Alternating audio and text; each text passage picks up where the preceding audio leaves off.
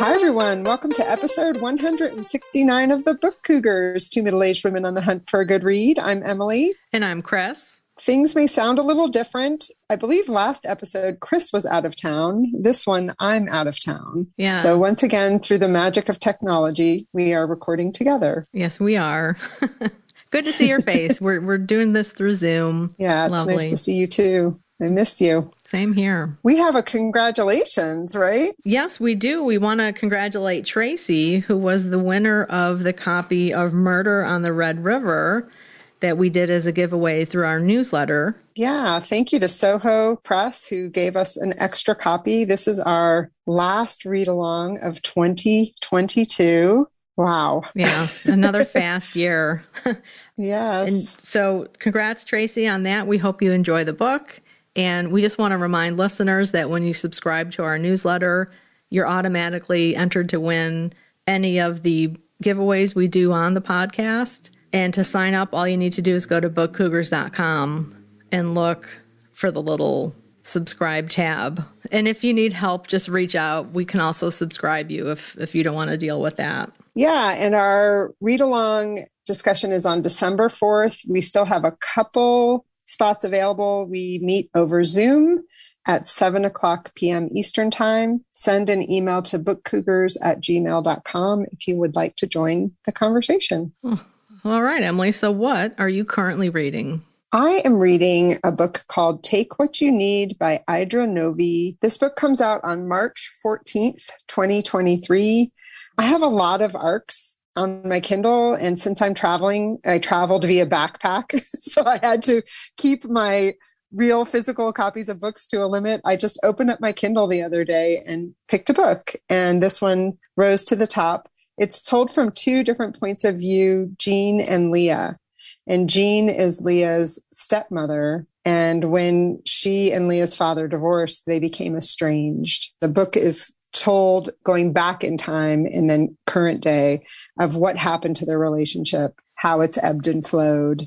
And I wanted to just read the epigraph because part of why I just was drawn into this book right away is because I read this epigraph and kind of gasped.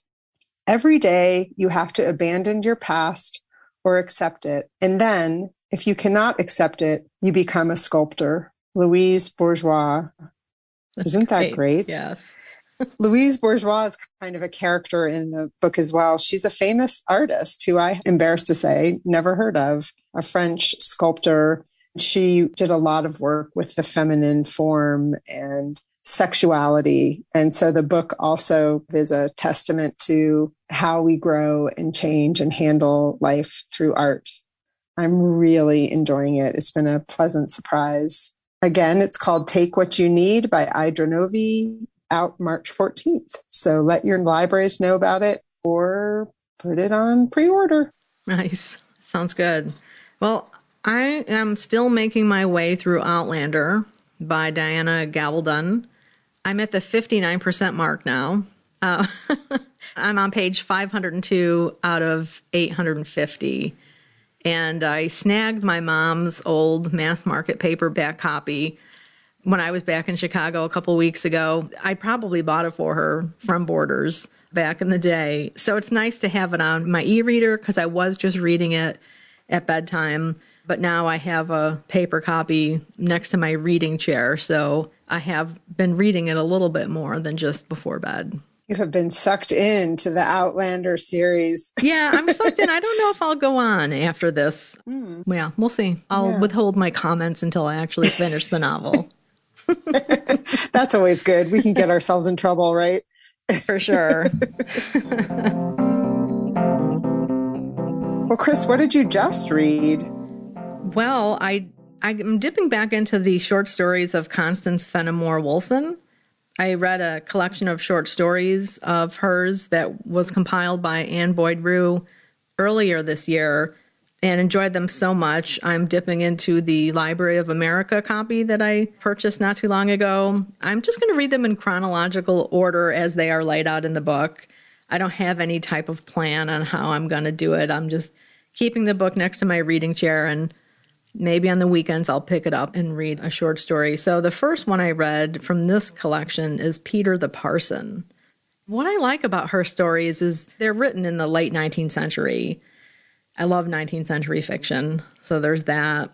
But these earlier stories of her first short story collection were stories set in the Midwest around the Great Lakes. She was born in New England but grew up in the Great Lakes area. So this story, Peter the Parson, was set in a frontier town along Lake Superior. And it's about this parson who is kind of an aesthete, people who are withholding physical pleasures from themselves in the name of God because they think that's what God wants them to do. No one in town likes him. He is not winning over any hearts and minds of the people there. So he's kind of an outcast in this town. And I won't spoil it. I realize in the last episode I completely gave the spoilers for a Willa Cather short story I talked about, but I was in read-along mode for that. But I just really like the realism of Woolson's stories and how real her characters feel to me. So that was Peter the Parson by Constance Fenimore Woolson. And are they of a place like Cather's writing with the Great Lakes? I mean, do you get a sense of what the Great Lakes are like? Well, in this story, not so much, because it was more about the town and the people in it and this person in particular. If anything, this story reminded me a little bit of Shirley Jackson's The Lottery, because it's about that small town, people who turn on themselves, so to say. But one of her stories, St. Clair Flats, which was set in the marsh area around Detroit, and it was set in the 1850s. It was published in the 1870s. I mean, that really captures the landscape. Yeah. Yeah, and the people and some of the people who live within the marsh area. So I'm too much of a newbie to her writing to say too much, but I think some of the stories I have read definitely do have a very strong sense of place. All of her stories weren't set in the Great Lakes area. Like she has some that were in the South and in other areas as well.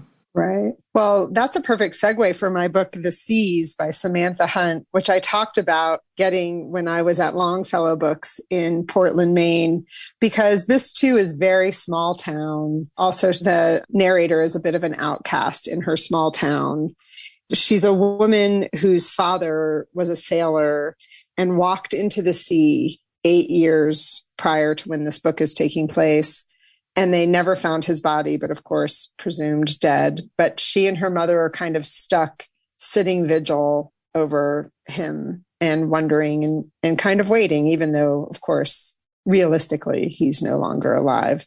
But he had told her she had grown up with stories that she was a mermaid who was living on land. Talking about small towns, I thought I would start by just reading the very beginning part of the book. The highway only goes south from here. That's how far north we live. There aren't many roads out of town, which explains why so few people ever leave. Things that are unfamiliar are a long way off, and there is no direct route to these things. Rather, it's a street, to a road across a causeway, to a road across a bridge, to a road to another road before you reach the highway. If you were to try to leave, people who have known you since the day you were born would recognize your car and see you leaving. They would wonder where you were going, and they would wave with 2 fingers off the steering wheel, a wave that might seem like a stop sign or a warning to someone trying to forget this very small town. It would be much easier to stay. Wow. Small towns. I mean, there's a complacency you can get in a small town, but also you can be judged to be a certain person, and it's very hard to let go of that identity, or just to have other people let go of that identity, I guess is the better way to say it. So she is sitting on the beach one day, the narrator of the book, and meets a man, Jude, who's an Iraqi war veteran. He's 13 years older than her. She falls madly in love with him. That love is not returned. So she pines for him throughout the book, but she also has this internal dialogue that's going on where she's very confused about who she is. As I was reading it, I felt like I was reading through gauze, if that makes any sense. It's very ethereal writing, I think. It's a little bit creepy. It's sad. It's mythological with that mermaid theme. There's an event that I don't want to spoil that lands her in jail. And that's probably the last I'm going to say about the book. It was a National Book Award for writers under 35. I think back in 2004, 2005. It was published in 2004. So she got a lot of praise for this book. Again, it's called The Seas by Samantha Hunt.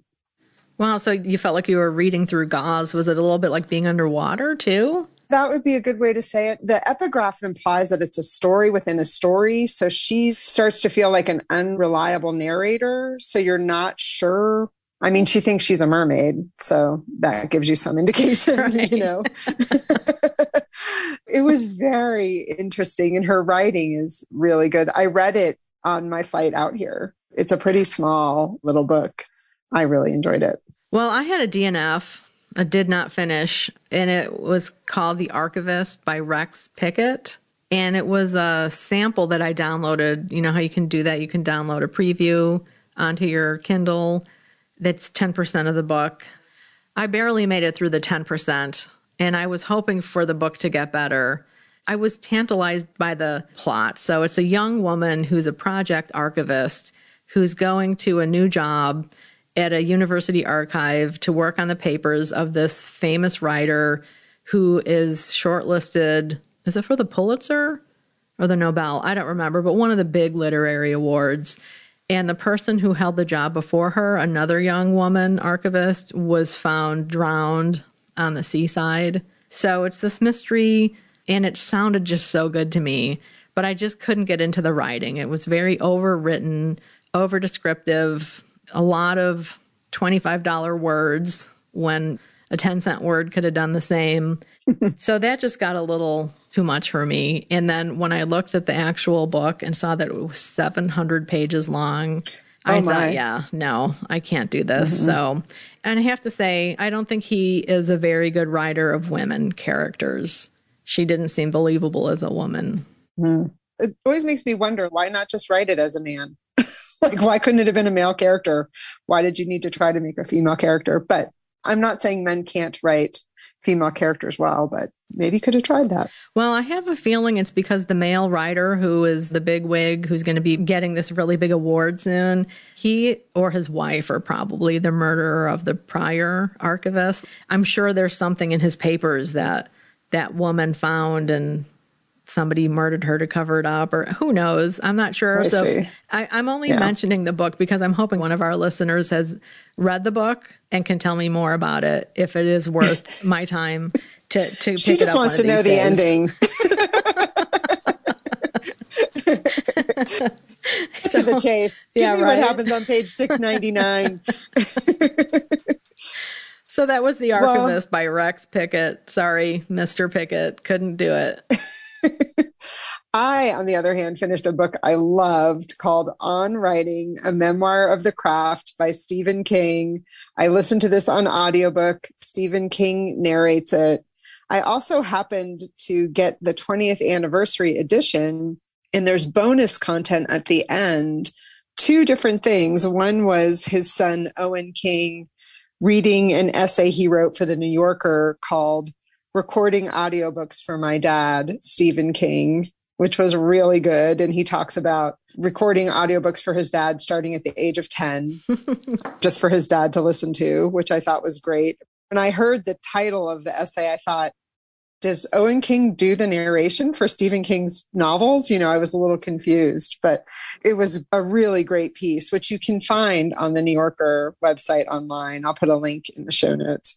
And then there was a recorded conversation with Stephen King and his son, Joe Hill, a live event that had a lot of people there. So that was really fun. They were very irreverent. Lots of cuss words were thrown. It was fun to hear Stephen King interviewed by someone who obviously knows him well. Right. Yeah. It's part memoir and part classroom learning for writers. It was really interesting. And it starts in his early years as a writer. And he also talks about his childhood, talks about his marriage and fatherhood, addiction, then the coming success of his writing and his career, and then the accident that took place where he was hit by a car as he was walking on the side of the road in Maine. And then the recovery from that. And he had actually been halfway through writing this memoir when that accident occurred. So he also recounts his wife, Tabitha, helping him get back into his writing chair, literally, and get back at it. You know, I've read some reviews of it too, and I don't feel like anyone talks about the fact that it's also a love story. He and his wife, oh my goodness, what a relationship they have. Yeah. Isn't it beautiful? I love it so much. When you mentioned that you were listening to this, I decided to listen to it as well. Because, you know, I had read the book before, but I love his narration of this. Speaking of cuss words, I think he uses them quite appropriately and wonderfully. But yeah, his love affair with Tabby, she's his reader. Like, she's the person he writes for. I just love the way he describes their relationships. I'm just at the point where they were driving from a basketball game. They were in North Carolina for a basketball game. And so she was reading his latest story in the car the next day. He's driving and he keeps looking over. And she's like, would you knock it off and just pay attention to driving? You're going to kill us. But writers are needy, especially between their first draft and their second draft. When their main reader is reading the piece, he's like, so I didn't look at her anymore. But then like 5 minutes later, she laughed at something and I felt much better. Yes, right. Just lovely, that part. And then in that bonus material I was talking about, when Joe Hill tells a story where one of his editors wants him to make a change in his book. And he's like, I'm not going to do it. And then his mom reads it and she's like, Joe, you got to change this. And he was like, okay. Oh, wait, his mom? Oh, you meant Joe Hill's mom. Okay. Yeah, Which Joe Hill, Tabby, who's Stephen King's wife, right? And so it's like, whatever mom says goes. But I didn't agree with it when my editor said it, you know, and I thought that was such a cute story. Yeah. So, and then the other part of the book, it's really for aspiring writers. I mean, boy, does he dish out a lot of information on craft. That part I actually felt was hard to listen to. And I'm definitely going to get a physical copy and just read it, and maybe read it while listening to him narrate, just so it goes into my head a little bit more and I can see the words. Yeah, it's a great idea. Yeah, I mean, and for fans of his early work, in the stories he tells, you just see like, wow, that was the seed of some of those early stories that he told. It's fascinating. Right. It's really good, including Carrie, right? He starts by telling the story of writing his first novel. Well, the first novel that got published, I should say. Yeah, and his wife, Tabitha, is the one who took the manuscript out of the garbage can because he got frustrated with it. And while he was gone, she took it out and read it. And she was like, you need to work on this. This is good. And thank God she did, because, I mean, who knows? I'm sure he would have kept writing because he was, but his whole career could have taken a different path for sure. Yeah, absolutely. So again, it's called On Writing, a Memoir of the Craft by Stephen King. I listened to it on audiobook and he narrates. Well, I did finish Sweet Thursday by John Steinbeck, which was half of the pick of the Vintage Book Club for our meeting earlier this month. We read Cannery Row, and then Sweet Thursday is the companion book to Cannery Row. And we decided to read them both because they're both short. And prior to this, we had read East of Eden, which was huge. And we thought, 2 books, we could totally handle that. I don't think we'll do 2 books again because I think it's really challenging to talk about 2 books in an hour meeting. I was really interested in what the group members had to say about Sweet Thursday. Which book were they going to like more than the other? And Cannery Row definitely stood out as everyone's favorite. And in fact, Robin, one of the members, she's like, when I started reading Sweet Thursday, she's like, it pissed me off. She's like, I was getting really angry at the book because she loved Cannery Row so much and she didn't want things to change and she didn't like the way he was handling certain things. Because Cannery Row came out in 45, I think, and Sweet Thursday in 54. And what I didn't know, I found this out after reading it and doing a little research. Steinbeck's friend, Ed Ricketts, who Doc was based on, the character Doc, he actually died in 1948 in a car accident. And Steinbeck was just devastated. And Sweet Thursday is such a beautiful tribute to his friend. So I read that too. Yeah. I mean, I enjoyed Sweet Thursday, but I can see why Cannery Row is the better book. See, that's funny. I liked both, but I thought the reading of Sweet Thursday was a little easier for me. I don't know why. Me too. And I've been thinking a lot about that. And I think it's because it was a bit more of a conventional love story. Mm, Susie and Doc. So I thought yeah. that gave it more of a center, at least for me.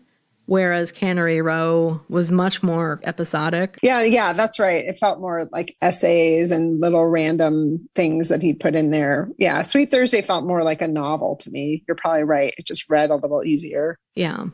Yes, I'm happy to have read both of them. And we had a good conversation. Right. I missed it. I was so sorry to miss it, but I had a week that got a little overwhelming. Yeah, I know how that goes, but we missed you and we hope to see you next time. Yeah. Oh, and I should say, we meet at the Wood Memorial Library Museum. And during the conversation, Jessica, who is their events person, is one of the hats that she wears. She came in to tell us that they were actually selling off and giving away all of their fiction because they are no longer going to carry fiction. They are going to be focusing on being a research library and museum, more so than a lending library, particularly of fiction anyway, because there is already a lending library in town that it's not like they could compete with them, but what's the point of having two in a town that size? But I know they recently hired an archivist, and they do have some really fantastic collections there. So things are changing. I think they were built in 1927, so they're going to be having their 100th year anniversary soon.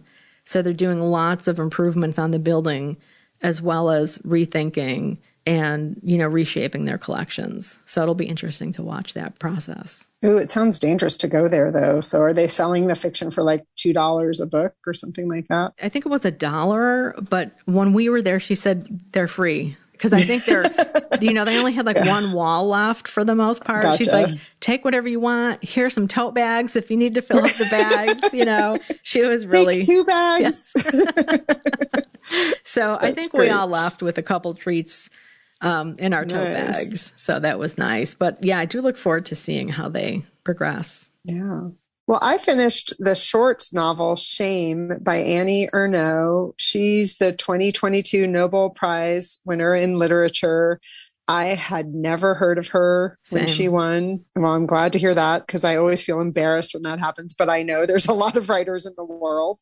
This book, Shame, was published in 1998, and it's my book club pick for first quarter next year of 2023, but I thought I'd get a jump on it. And the first sentence of this book is, my father tried to kill my mother one Sunday in June, in the early afternoon. Wow. Spoiler alert, he didn't, but she was 12 at the time. So this is actually a memoir. I think I might have said it was a short novel. I'm sorry. It's a memoir. It does read very much like a novel. I think she has written some fiction, but she is mostly known for her memoir writing, or if not just that, but her fiction is very autobiographical, I think, as well. The town in this novel is referred to as Y. She never names her small town that she grew up in. And the book is only, I don't have it with me, but I think it was like 112 pages or 120 pages, very spare writing. So she's 12 and she walks into this scene where her father is strangling her mother. And it's not as if she breaks it up or anything. Their fight dissipates. He lets go of her and they go about their merry way. But this event has just burned itself in her memory and it affects her for the rest of her life. And that's what she's writing about in this book. It's really well written. I was amazed by it. And I felt like it really gave me some insight into childhood trauma that we're learning to understand. The New York Times review of this back in 98 said, wonderment at the silently watching child that never really leaves us. And I thought, wow, that's so true. Because that's what you're doing as you're reading this. You're realizing that we all have these experiences in childhood that are so big. I think when you experience something as a child, you don't have as many life experiences and you don't understand them. And then sometimes the adults in your life who are experiencing them as an adult don't know how to talk to you as a child. Right. Or right? they don't even think about how it is different for a child who doesn't have context to understand Right. something and how much scarier it can be. Seeing somebody trying to choke another person is scary no matter what your age, but especially as a Yes. child and it's your parents. Yeah, as adults, I would think maybe we would understand anger or things like that. Right. I mean, I was so lucky. I feel like when my kids were growing up, I had a friend that was a child psychologist. And every once in a while, I would just get on the bat phone and be like, I've got this thing going on. I need to talk to my kid about, what do you recommend? And I was always shocked at how simple she could make it, because whatever the situation was felt so complex to me. Right. Mm-hmm. Yeah. So again, it's about her experience of this event in her parents' life and in her life, and how it was never spoken of again, and the searing impact that had on her. I loved it. As an aside, I was talking to someone recently about autism, and they were saying that they think some of the cause of autism could be childhood trauma that kids don't deal with. And sometimes someone will experience a trauma and become mute by choice, a traumatic choice, and that a form of autism could develop after a traumatic experience. I don't know if there's any scientific research on that, but I was kind of fascinated by that idea. And then I happened to read this novel the week later, and I thought, that's really interesting. Well, when you think about what's on TV, I mean, even during October, when you first turn on, say, Netflix, there are so many movie covers that are just filled with violence and blood and torture. And I always feel like, really, like, why do they have to show that? I mean, it's one thing if you're going for it, but that's traumatizing to see that type of imagery. I do not like it. Yeah. I 100% agree with you. And I try to keep images like that away from my vision. Yeah. And it can be really hard when you don't have control over what's on those screens. Yeah. And we're middle-aged and we feel that way. So right. Yeah. A little, yeah. Ugh. Yeah. Well, I'm glad you read her, because I was so curious. I hadn't heard of her either.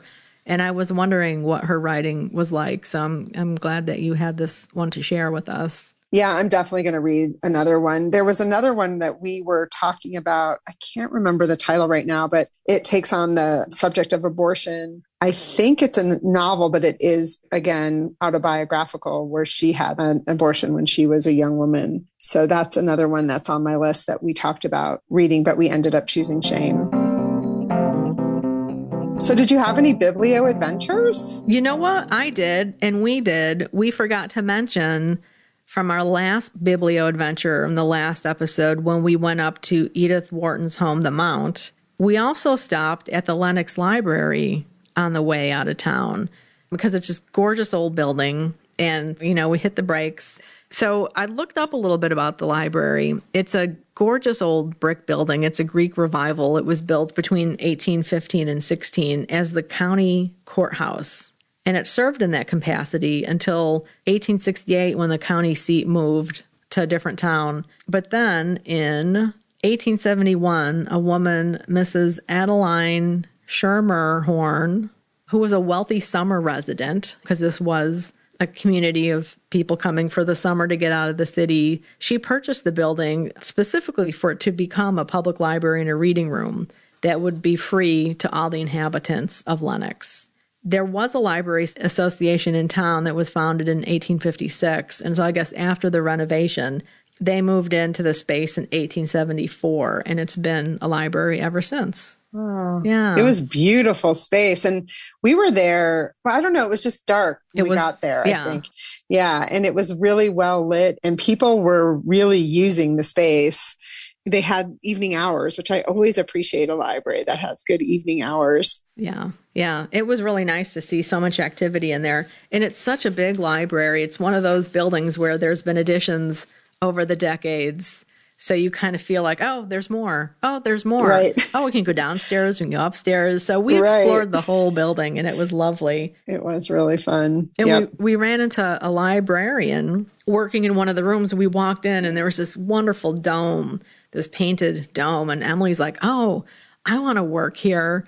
And we heard a voice say, do you want to work here or like work in here? I forget what exactly she said. And so we went around and we saw her working at a temporary station. And she told us that Edith Wharton had actually been a trustee of the library. Right. Which is cool to hear about. Yeah, and this dome was beautifully painted and there was some scaffolding in it. They were just about to start a huge project to do some repair work. Yeah. So it's always good to see that library has funding to maintain its physical presence. Yeah. And what was cool too, when I was reading about the library in the 1890s, it also became the home or housed the town doctor and the first telephone switchboard and fire alarm system. And then it even had a jail at one point, and the offices of the Lenox National Bank were also in there. And the librarian had told us when you first walk in, they had a little historic display. And then to the left, you walk into the library proper. And they had a Friends of the Library book sale in this little alcove type area. The librarian that we ran into upstairs had said, if you look at that, you can see the hinges from the big bank vault door. So on the way out, we looked at those and totally spotted them. It was really cool. Yeah. And that was a good Friends of the Library sale, I should add, too. I was tempted, but didn't. Right. I went on a great virtual biblio adventure thanks to Aunt Ellen, who let me know about this one. It was through the San Francisco Public Library. Aunt Ellen was attending it in person, which I was completely envious of. But it was their one book, one read for the library system. And it was the book, This is Ear Hustle, Unflinching Stories of Everyday Prison Life by Nigel Poor and Earlonne Woods. And they're the team that have brought together that podcast called Ear Hustle. Have you heard of it? I had not. Okay. It's a very well thought of podcast that's been going on for quite some time. And I'm going to just read something about it because I feel like they'll tell it better than I will. In 2018, Ear Hustle was launched in the basement media lab of California's San Quentin State Prison as the first podcast created and produced entirely within prison. It has since been globally lauded for the rare access and perspective it contributes to the conversation about incarceration. So at the time, Nigel, who's a visual artist, was going into the prison, and Earlonne Woods was a prisoner. And due to the success of this podcast and the work that Earlonne has done around understanding incarceration and prison reform and things like that, he actually was able to get early release from prison. And he and Nigel are still doing a lot of great work. This book is a testament to that, telling stories about prison life. The event was moderated by Piper Kiernan, who is the author of Orange is the New Black. There is a video available. It was a really great Q&A that they did. The other thing is that Nigel and Earlonne, when they got this honor of being the one book, one read, they wanted to go visit all 27 branches of the San Francisco Public Library, and they did. Cool. And they started the event with a video that they had put together. As Earlonne said, it's amazing what you can do with an iPhone these days. So they had interviewed various librarians. There's a cute little segment on what a library voice is and kind of dispelling the myth about having to use a library voice when you're inside the public library. So they started the event with that, and then it became just a conversation between the three of them. Again, it's called This is Ear Hustle, Unflinching Stories of Everyday Prison Life. And I will put a link in the show notes to the video so you can watch it if you're interested. Oh, very cool. Ellen sent us a nice poster too.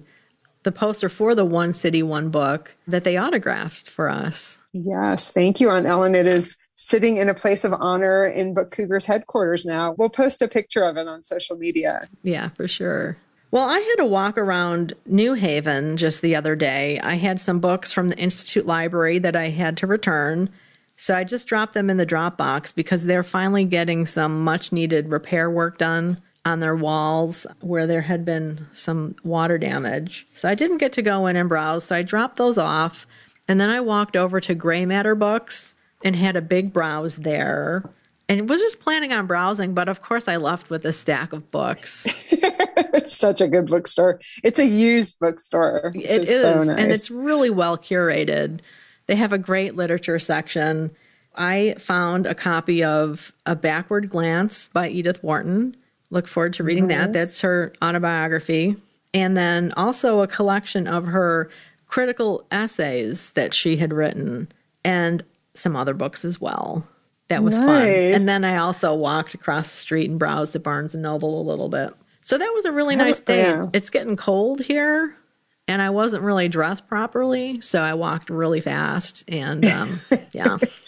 You know, what's kind of nice about New Haven is there's 4 bookstores within a 3-block radius. Mm-hmm. They're not that far apart. So yeah, you can, Atticus you is can pretty walk close. fast. Yeah. Yeah, Atticus, and then that other used bookstore whose name I can never remember. I know. I can't either. Which is terrible. And then Gray Matter, and then Barnes and Noble. Mm-hmm. So yeah, you can go coatless and get through 4 bookstores pretty easily. Right. Yeah, you can. So I visited a bookstore on my way up the mountain from Denver to Carbondale. I'd heard about this bookstore. It's called the Bookworm of Edwards, Colorado. Unfortunately, I was so hungry by the time I got there, I completely forgot to take pictures because I was going to do a post on social media. Sorry, everybody.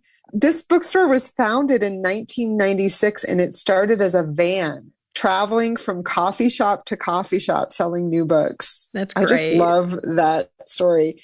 And then they ended up in a brick and mortar space, and now they've moved for the second time. But it's a beautiful, much bigger space, and they have a fantastic cafe. Part of why I wanted to stop by is I was so curious. They have a soup subscription. So you can subscribe and get a quart of soup and 8 rolls and something else once a week. So of course I wanted to try their soup, and it was delicious. I got a very warm beef and barley soup and a salad, and it was cold, but I wanted to eat outside because I'd been inside, all day traveling. And they forgot to dress the salad. So I walked back inside to get the dressing. And when I came out, a bird was pecking at my salad. I couldn't believe it. And I was like, should I not eat it now? And of course I said, no, of course I'm going to eat it. I'm hungry. So I ate my salad. But it was very funny. It's a lovely store. They had a cool display, Chris, by the cash register of that, that blind date with a book where they write on it, kind of give you hints. But I thought it was neat because it was $3 or pay what you can. That's nice. Which I thought was super cool. And a lot of them were for kids, YA. So I thought that was really nice. So it was a great stop, and it was exactly halfway. So I got to stretch my legs and do a browse, get something to eat, meet a bird, and move on. Awesome. Do you know what kind of bird it was by any chance? Yes. Out here, they have these magpies that are these huge black and white birds.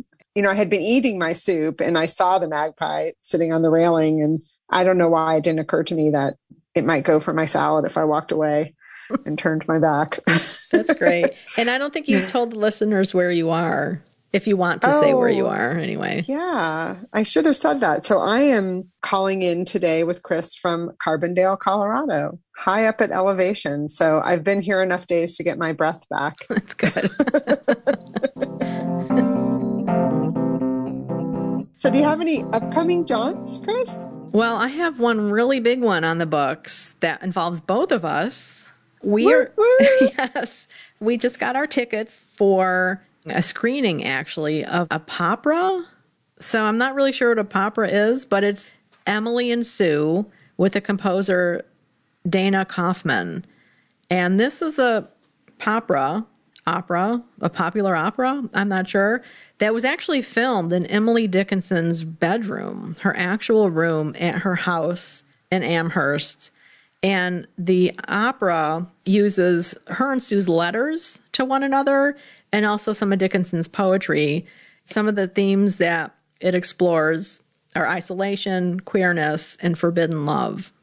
So this film just premiered earlier in November, and we're going to be going to this screening at Amherst College in the evening of November 30th. And prior to that, we also got tickets to Emily Dickinson's house and museum. It was recently renovated, so we haven't been there since the renovation. They now do timed tours where you can pre-purchase the tickets. They can't guarantee walk-ins at this point, now with their new system. So we have tickets for a tour of the house earlier that day. Oh, it's going to be an all things Emily Dickinson day. I can't wait. That's Yeah. going to be a lot of fun. I'm so looking forward to it. And so that's November 30th, everyone. We'll put links in the show notes to these things. And if you're in the area, Amherst, Massachusetts, grab a ticket and come join us. It'd be so much fun to meet folks up there. Yeah, we would love that. I can't wait. That's going to be a good day. Totally. Yeah. So what about you? Do you have anything else on your calendar? I don't. No. I mean, I'm hoping to maybe hit some other bookstores while I'm here, maybe some libraries, local libraries, but nothing on the books. Nice. Well, good. Have a lovely visit out there. Just doing whatever happens every day. Yes. The last time I was here for their wedding. So it's kind of been nice to just have quiet time together. Mm-hmm. It's cold and we're just cooking the fire and enjoying each other's company. Lovely. Do you have any upcoming reads, Chris? I do. The other day, I have no idea why this popped into my head, but I thought I'd like to reread Deliverance by James Dickey. I have no idea what prompted that, because I read the novel some years ago and I really liked it. It was really surprising because it obviously gave you so much more context and more levels than the movie did that was so popular with Burt Reynolds back in the day. So when I was at Gray Matter the other day, wouldn't you know, they had this lovely box edition of Deliverance on the shelf. And I was like, no way. I was like, it was one of those synchronicities, right? I thought, is this the reason that I'm standing here today? Is because this copy of Deliverance is here. So I had to buy it. So I plan on reading that sometime soon. But right now it's about a month before the end of the semester. So I'm in crunch mode with school projects. Yeah, so that stack is just building, but you're going to be so ready. Oh, yeah. I think I'm going to sleep for 2 days solid, and then I'm going to do nothing but read for pleasure. Well, I'm going to start Inciting Joy, which is a book of essays by Ross Gay. His book, The Book of Delights, got a lot of high praise, I think last year or the year before. He's a poet. I always love things written by poets. We've entered the dark season where we live, where it's dark at 4:15, and I can sometimes have some of that seasonal affect stuff going on. I light my candles at 4:00. I try to brighten up the house. But I thought, what a wonderful thing to have this book. It's got a beautiful little cover, and it's really about doing nice things for each other and being in each other's life and bringing happiness and gratitude. I don't even know if happiness is the right word, just being in touch with your gratitude and caring for each other, which seems like a really good message after the pandemic year we've been through and everything. So I'm going to keep that kind of on my coffee table and just dip in and out of the essays. So we have a list of out nows. These are books that we've talked about on the podcast where we got to read an early edition, but we want to remind you that they're now published. The first one is A Ghost of Caribou by Alice Henderson. Yeah, that's the third book in the Alex Carter series. We interviewed Alice Henderson about the first two books in the series, and the third one is out now. Yeah, highly recommend that. We both love this series. If you are into the great outdoors and wild animals and you enjoy a good mystery thriller, definitely seek out that series. The other book is Dark Rivers to Cross by Lynn Reeves. I talked about that on episode 167. She's out on book tour now, and she just had an event last night with Lou Ann Rice. Cool. That if I were in town, I would have definitely gone to. It was at the Savoy. So I was really sad about that, but happy for them. Yeah, that's awesome. And the Savoy, that's the bookstore in Westerly, Rhode Island, which is not too far from us. Right. And then the other book that's out now is Fatty, Fatty, Boom, Boom by Rabia Chaudhry. This is a memoir about growing up in the United States in a Pakistani family. And Fatty, Fatty, Boom, Boom was actually a nickname that her family had for her as she struggled with her weight, and the family ate a lot of fast food, things like that. I thought I was going to start that last weekend, and then my time got away from me. So I'm going to start that one when I get home. Great. Well, coming up next, we have a fabulous conversation, at least we think it is, with our mystery man, John Valeri, and author Marcia Clark. Yeah, she was talking to us about lots of things, but mostly her newest release, The Fall Girl. And we were talking to her about the audiobook. because she narrated the audiobook with her friend, Kathy Lepard. And Kathy is one of her writing partners. And so we wanted to talk to Marcia about her experience narrating the audiobook. But then, of course, we ended up talking to her about a lot of other things as well. Right. Yeah. And we had kind of done the audiobook as a read along with John, which was fun, or a listen along, which is something we had not done before. So that was fun. Right. It was really fun. And I enjoyed the book. It was a page turner for me, and it is a standalone. So I felt like it was also a nice way to start experiencing Marcia Clark's writing, because she has written a memoir and I think maybe one other work of nonfiction. But nonfiction, yeah. Is it considered a memoir, the one she wrote about the trial? The one about the trial, okay. I believe. Yeah, and then she does have fiction series. Okay. Yeah. Okay. Yeah, I've read a couple of those. She just really writes really great women characters. She does. Yep. Yeah. So check out her fiction, the latest one being The Fall Girl. So enjoy our conversation. We're here today with John Valeri and Marcia Clark. I'm going to introduce John, and then John's going to do an intro for Marcia.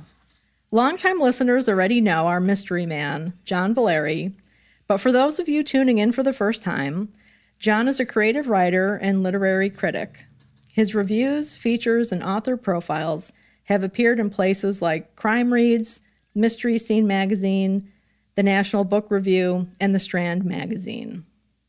In 2020, John launched Central Booking on YouTube, where he interviews authors of all genres.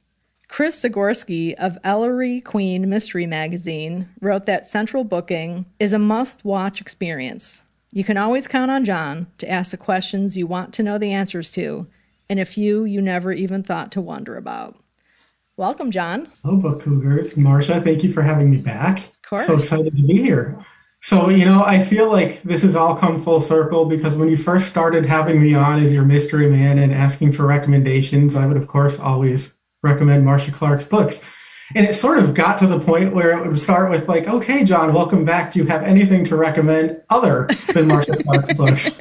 So now that we have Marcia Clark here in the hot seat, like I feel like all of that's been maybe reconciled. But there's another book to recommend by Marcia Clark. It's The Fall Girl.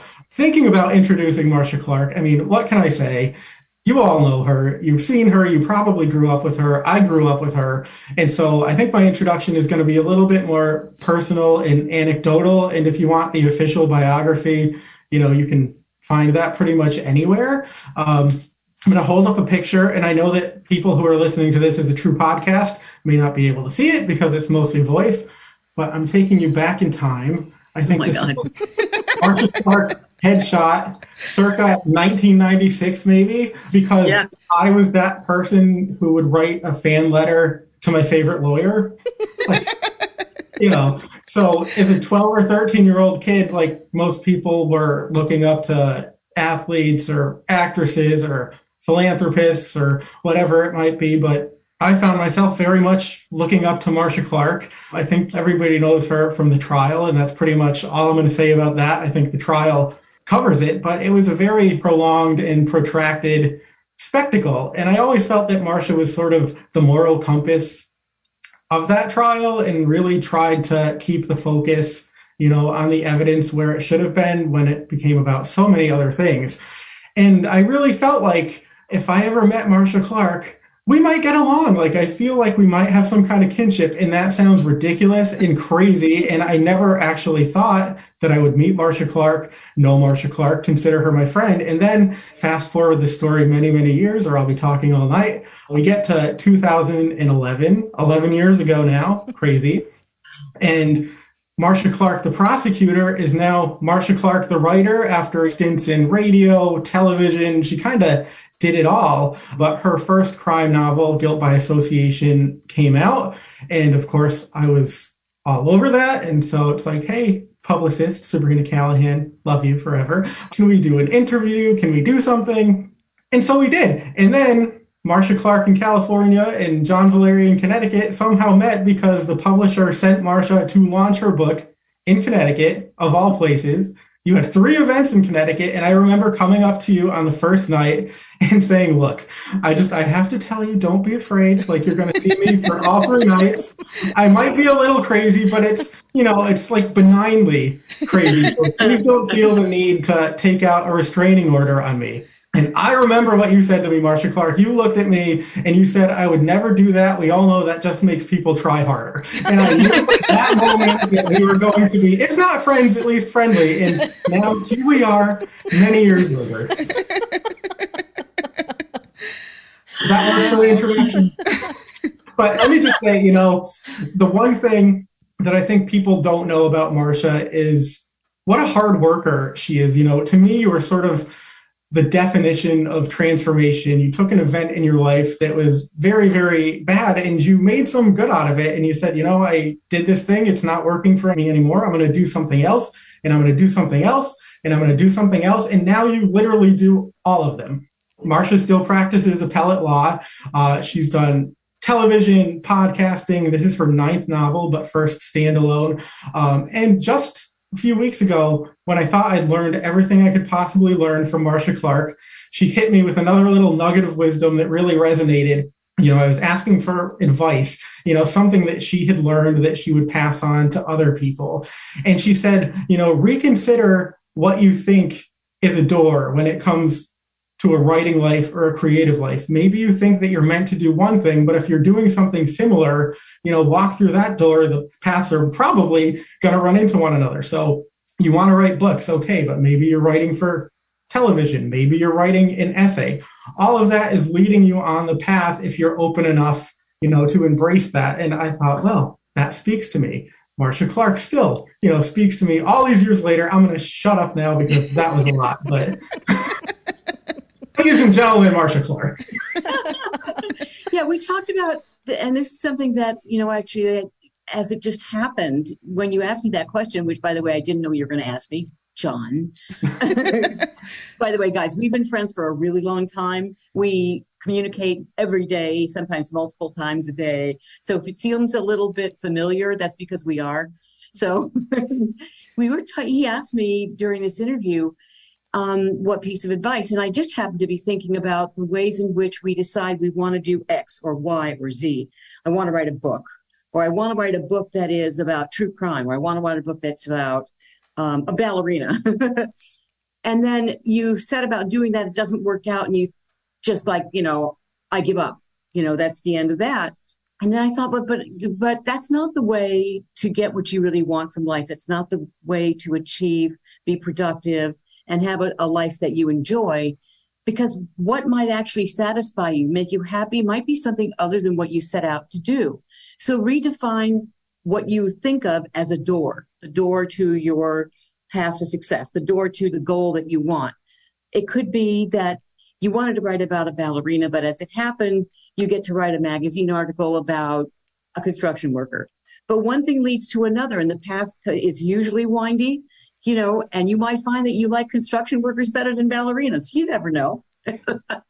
So I guess it's just about being open to all possibilities and keeping your mind open to what could actually be satisfying to you career-wise. And of course, that's true personally too. Yeah, great advice. Wow. I feel like if we were live in person now, we should have you guys do a mic drop or something. Okay, here we are. So we are here to talk about The Fall Girl, amongst other things, which is Marcia's most recent novel. It just came out in September.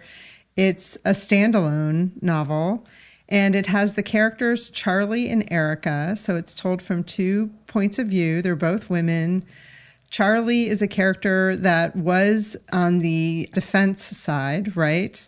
And Erica is a prosecutor in the DA's office. Charlie has some bad things happen in her life, and she has to move from Chicago to Santa Cruz and ends up joining Erica and becoming a prosecutor in the DA's office as well. Did I get that all right? Yeah. Okay. And I found that character of Charlie, I don't think I've ever read a character that's been on both sides of the table like that in a novel. Can you talk about how you came up with that idea and what it brought to your writing, because you could have a character that looked at things from both sides? Well, that came from my own life because I started as a defense attorney, criminal defense work in private practice, and then went into the DA's office, which is the opposite of what most people do. I do everything backwards. So most people start in prosecutor's office or the public defender, where you get a lot of experience in trial, and then they go out into private practice and make more money. I decided that I would make less money and went into the DA's office, and I was there for 14 years. And now I'm back out in private practice doing court-appointed work for indigent criminal defendants, doing their appeals, direct appeals. So that's kind of my perspective. And I found that it really does give you a very different view of criminal law, of the defendants, of the witnesses, of the whole system when you've been on both sides as much as I've been on both sides. You have a chance to really see the weaknesses and the strengths in each one. And I think it gives you an ability to stand back and see things more objectively, maybe, and a maybe more balanced way. It also really made me think that it should be something that maybe is required, that anyone who starts out in criminal defense should be required to be a prosecutor for a couple of years and vice versa, to give a more balanced view of the system and the needs of both sides. Charlie came from that experience, but I wanted Charlie to come into the prosecutor's office with much more of a chip on her shoulder than I did. So Charlie was a dyed-in-the-wool public defender, never going to work for the man. I have felt that way myself for the 4 or 5 years I was in criminal defense until I decided I really wasn't that gung-ho and moved to the prosecutor's office. But Charlie never was going to do anything other than defend until a tragedy happened in her life for which she blamed herself and then wound up losing everyone close to her in terms of connection because of her guilt, because they blamed her. And so she decided to drop the identity and move to a small town, the smallest one she could find. And she thought she could do without any more Chicago winters. So she wanted to move to California. So when she came to California with a new identity and everything, she also brought with her a heavy suspicion about prosecutors. She didn't necessarily like the idea of working for them, with them, but she developed a taste for it. She certainly did find, yeah, I can do some good here too. This is okay. But then wound up, because she had that mindset of being suspicious, was suspicious of Erica, to whom she is assigned as the second chair on a very big, high-profile murder case, and is constantly looking over Erica's shoulder. Erica knows it and thinks Charlie's got something to hide too. So you have the two of them looking askance at one another throughout the story. That worked really well too in the audio book version. Having the dual narrators, the two voices, made that come alive for me, as opposed to having just one narrator. So that's one of the questions we have for you is what was it like recording your own book? I'm so glad it worked for you. I wrote this book, because I wrote this book with the idea that I want the device of alternating chapters. One's Charlie, one's Erica, Charlie, Erica, just because I'd never done that before. And I thought, I'm going to write them also Charlie in the first person, Erica in the third person, to give the reader a different feeling, chapter to chapter. And then when I sold the book to the audio company and they asked me to narrate it, I had never narrated my fiction work before.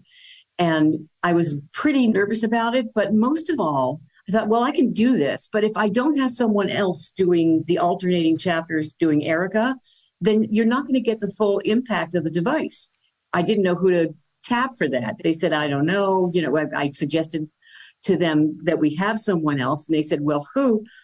And then I thought, my writing partner, my TV writing partner, she's been in so many writers' rooms. She's had to do a lot of line readings. She knows how to deliver on a line like nobody's business. I thought she'd be perfect if she'll do it. I begged her. She said, I'll try. So she and I did a sample recording for the company. They said, it's okay, that works. And we did it. And it was really cool. So I'm so glad that it worked. And I'm glad that you liked having the two different voices. That's really nice to hear. Yeah, absolutely. The only thing I didn't like is leaving Chicago because I'm a native of the city, so I was excited. I was like, oh, it's in Chicago. And John burst my bubble really quickly. He's like, yeah, that doesn't last. It's not really.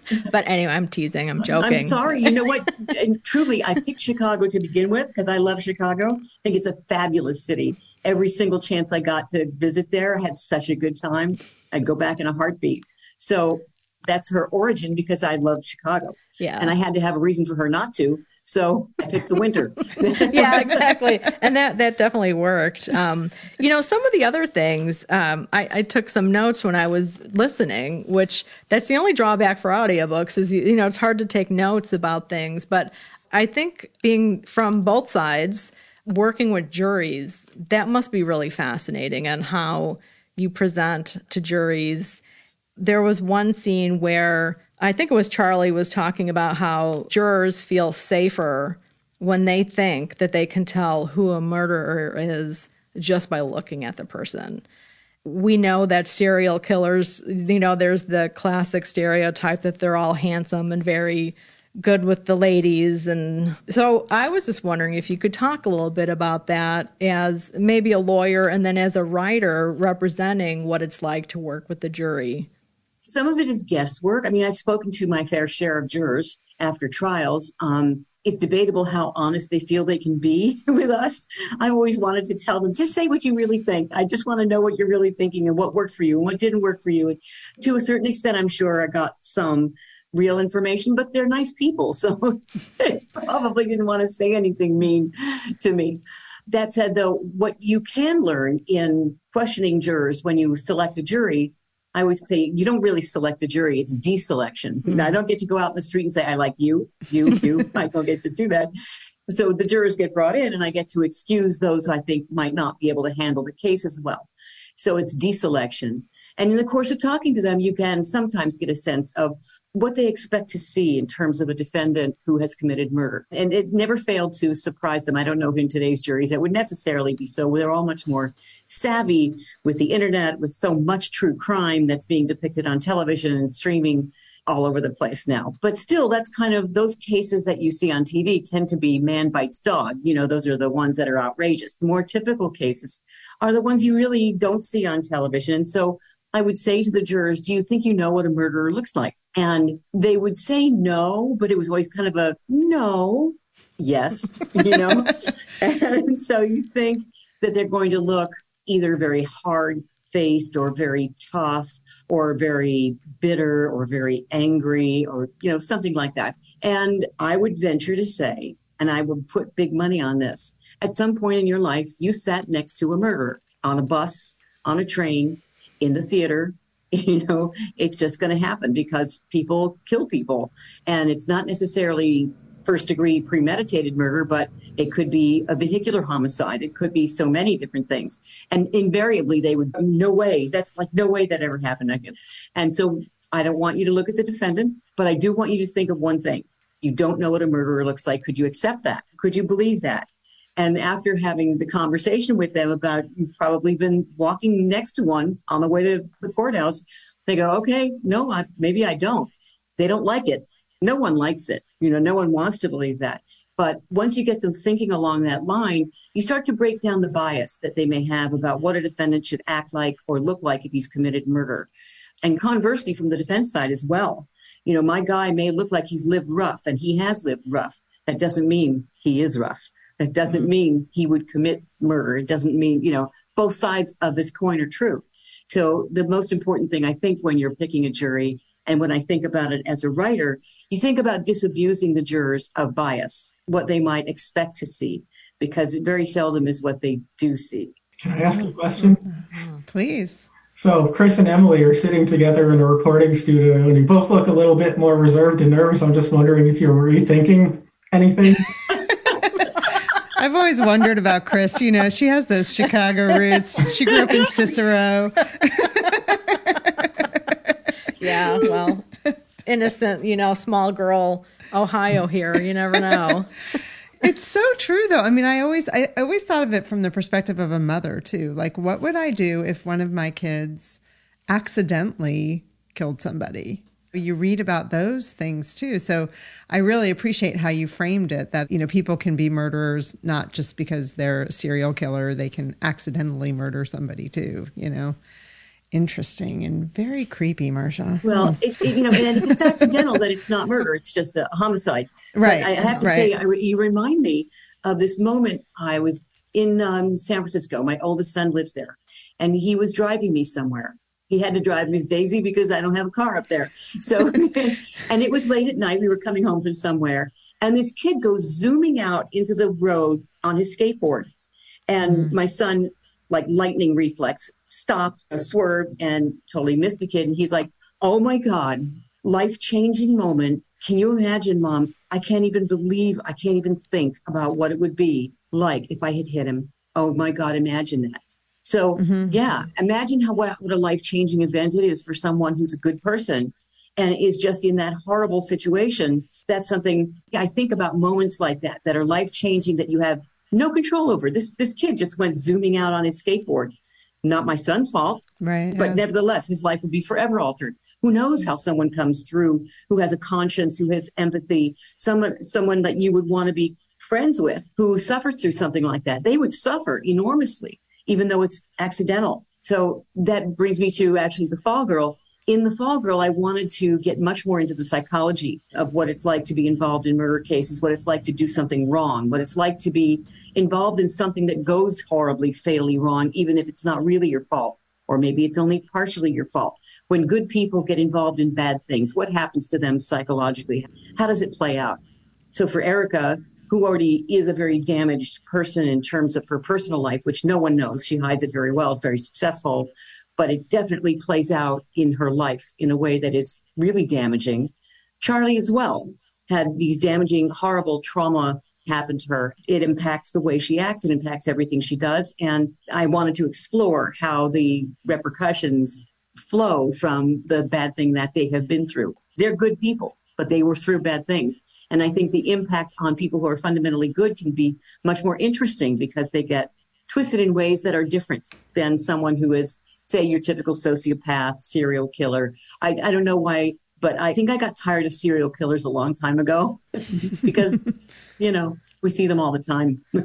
Right. Yeah. Yeah. And especially with the true crime, the popularity. And I think it is fascinating to think about what would the average good person do in those situations. And so I think that's what makes the story so appealing. Yeah, it's one of the things that I found really interesting about it. And I had written down here in my notes, mental health in general. It's on so many levels in this book. You have Mia, who's had some really tragic things happen in her own family, very close to home. And what happens to a child when changes occur in their family life and they have little to no control over it. Same with Erica. She got placed in a foster home with a dad that painted a really happy picture, and there was a lot going on behind the scenes that wasn't happy. And then Charlie, who had a really good life and something bad happened to her, and she has to deal with the consequences of really trying to self-destruct in a certain way, right? So I'm not quite sure how to phrase this question, but I mean, obviously, as a lawyer, when you confront these things all the time, you bring your own history to the table. How do you do that obviously Erica in this story and Charlie are both really struggling. Is that something that you saw was common when you were in the DA's office or the public? Not necessarily. No. Well, but I think here's the thing. I wouldn't necessarily see it. And no one saw it in Erica, for example. Erica presents completely pulled together. She's super successful. She's somebody who a win-loss record that is amazing. And she seems to have it all together. Underneath, not so much. And that's the thing that is, to me, so interesting. If people present a certain way, that doesn't mean that that's what they are, right? It seldom is what they are. What's underneath can be completely different. And Charlie as well. She presents in public as being really pulled together and pretty solid on her feet, when in fact she's borderline alcoholic. She's doing Xanax. She's having to, because she's constantly tamping down all these feelings of regret and blame and shame and, misery. So she medicates her feelings away for quite some time until she realizes she can't achieve what she needs to until she gets herself clean. So that's a struggle that she goes through. Erica, on the other hand, really begins to unravel and decompensate because she doesn't know how to deal with what she has done. So I guess it's my way of speculating what lies beneath with people who seem to be so pulled together and so cool and so strong and all that. So I would say I'm sure there were prosecutors or defense attorneys that I was hanging around with that were not as pulled together as they seem. I'm sure they weren't, but that's the fun of being a writer, is to speculate. Yeah. Right. Yeah. So speaking of writing, one of the questions we enjoy asking writers is about their writing process. And when Emily and I were talking earlier today, we were talking about just how disciplined lawyers have to be when they're putting a case together and how that involves creativity as well, we imagine. And so we were wondering about the similarities between being a lawyer, putting together a case, and then being a novelist, putting together a plot and a story and character development. Could you talk a little bit about your process and if there are similarities to being a lawyer? Yeah. I mean, I have to say, I think Publishers Weekly said it best when I came out with the first novel. Clark turns to fiction to control the outcome. So I was going to say, it's really more fun being a writer because I can't, oh God, I don't have enough evidence. That seems pretty weak. Backspace, backspace, backspace. Fingerprints were found. DNA was found. And as a lawyer, you don't get to do that, no matter how tempted you may be. Yes.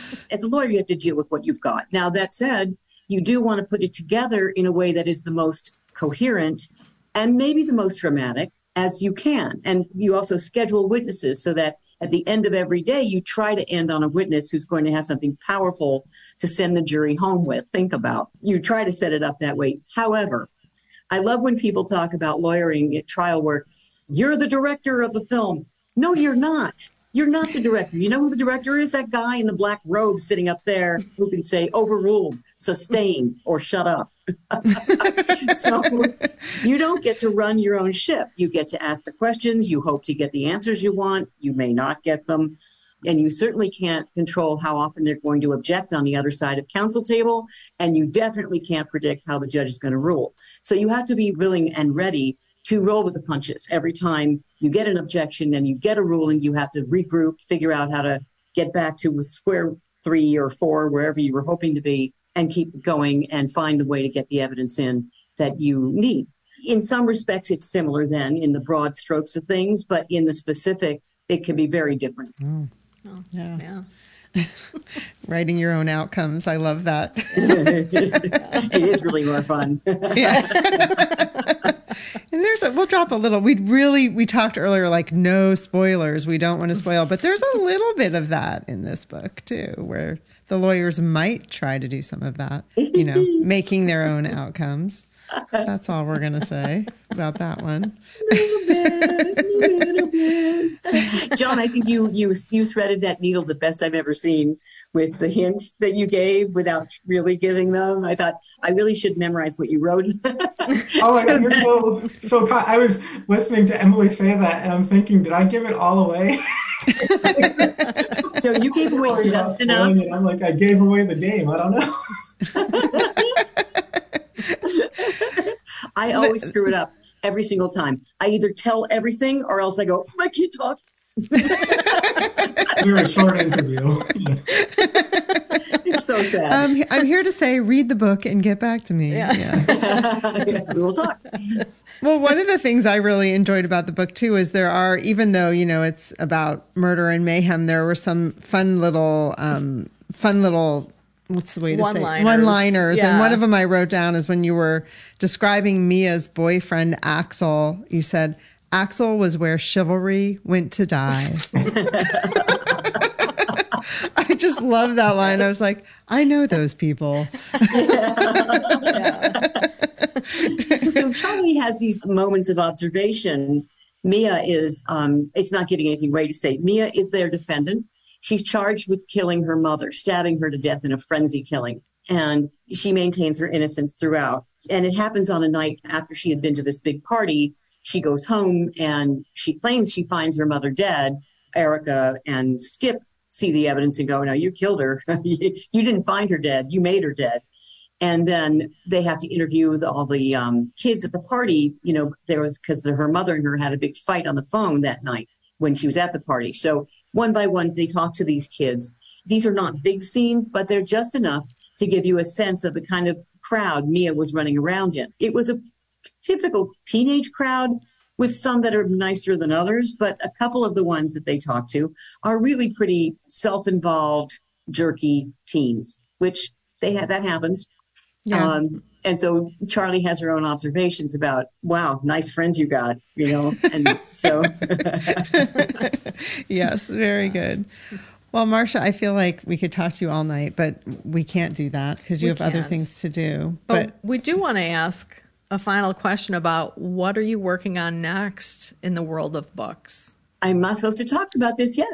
So I do have another project in the works, and I'm working on that. I also am working on producing podcasts with a podcast company, and also, of course, handling casework.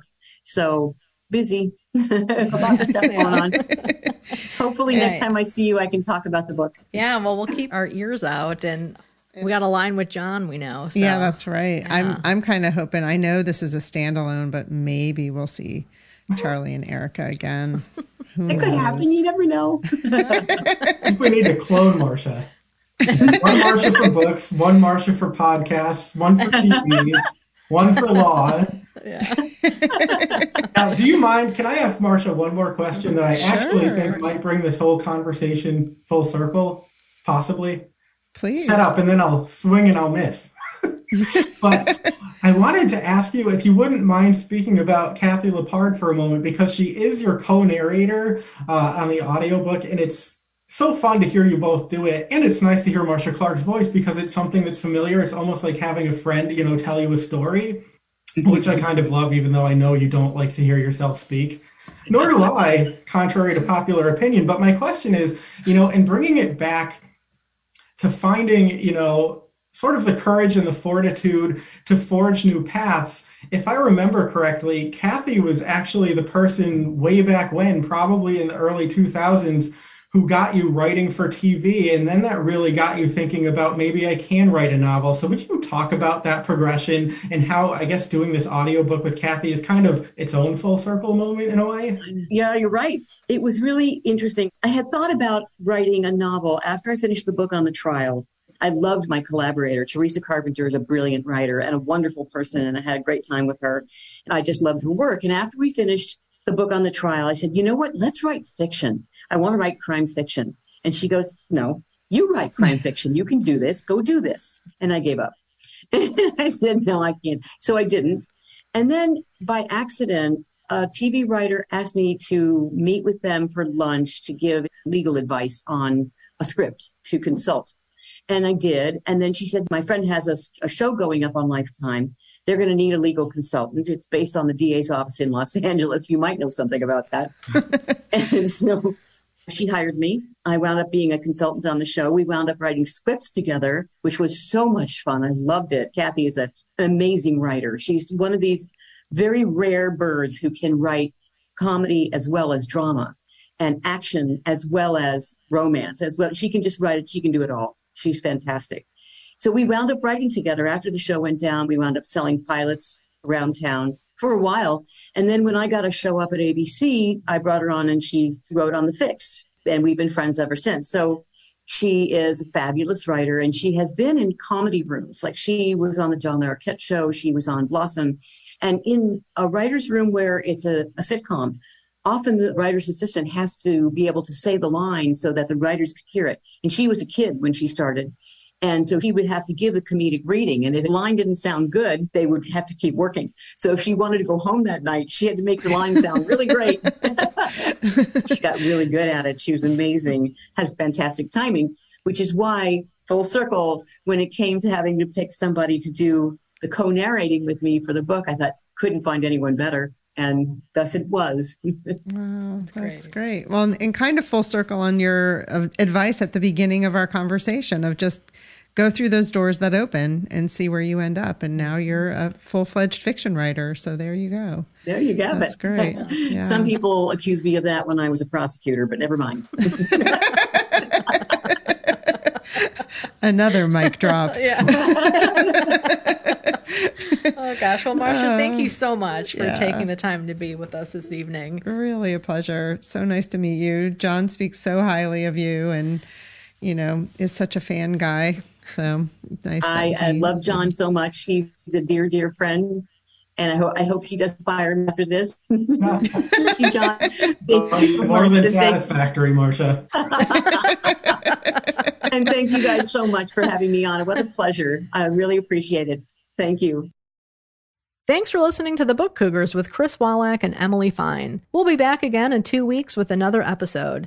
Until then, come chat with us on social media. If you'd like to become a Patreon supporter, we would love to have you join our community. All of the books that we talked about in this episode are listed in the show notes, which you can find at bookcougars.com. Each book will link to our bookshop.org page, where your purchase will help support not only the Book Cougars, but also independent bookstores everywhere. And if you're an audiobook listener, we do have a special offer from Libro.fm. You can find all of this information on our website. Again, that's bookcougars.com. Thanks, everybody. This episode is edited by Pat Keogh Sound Design.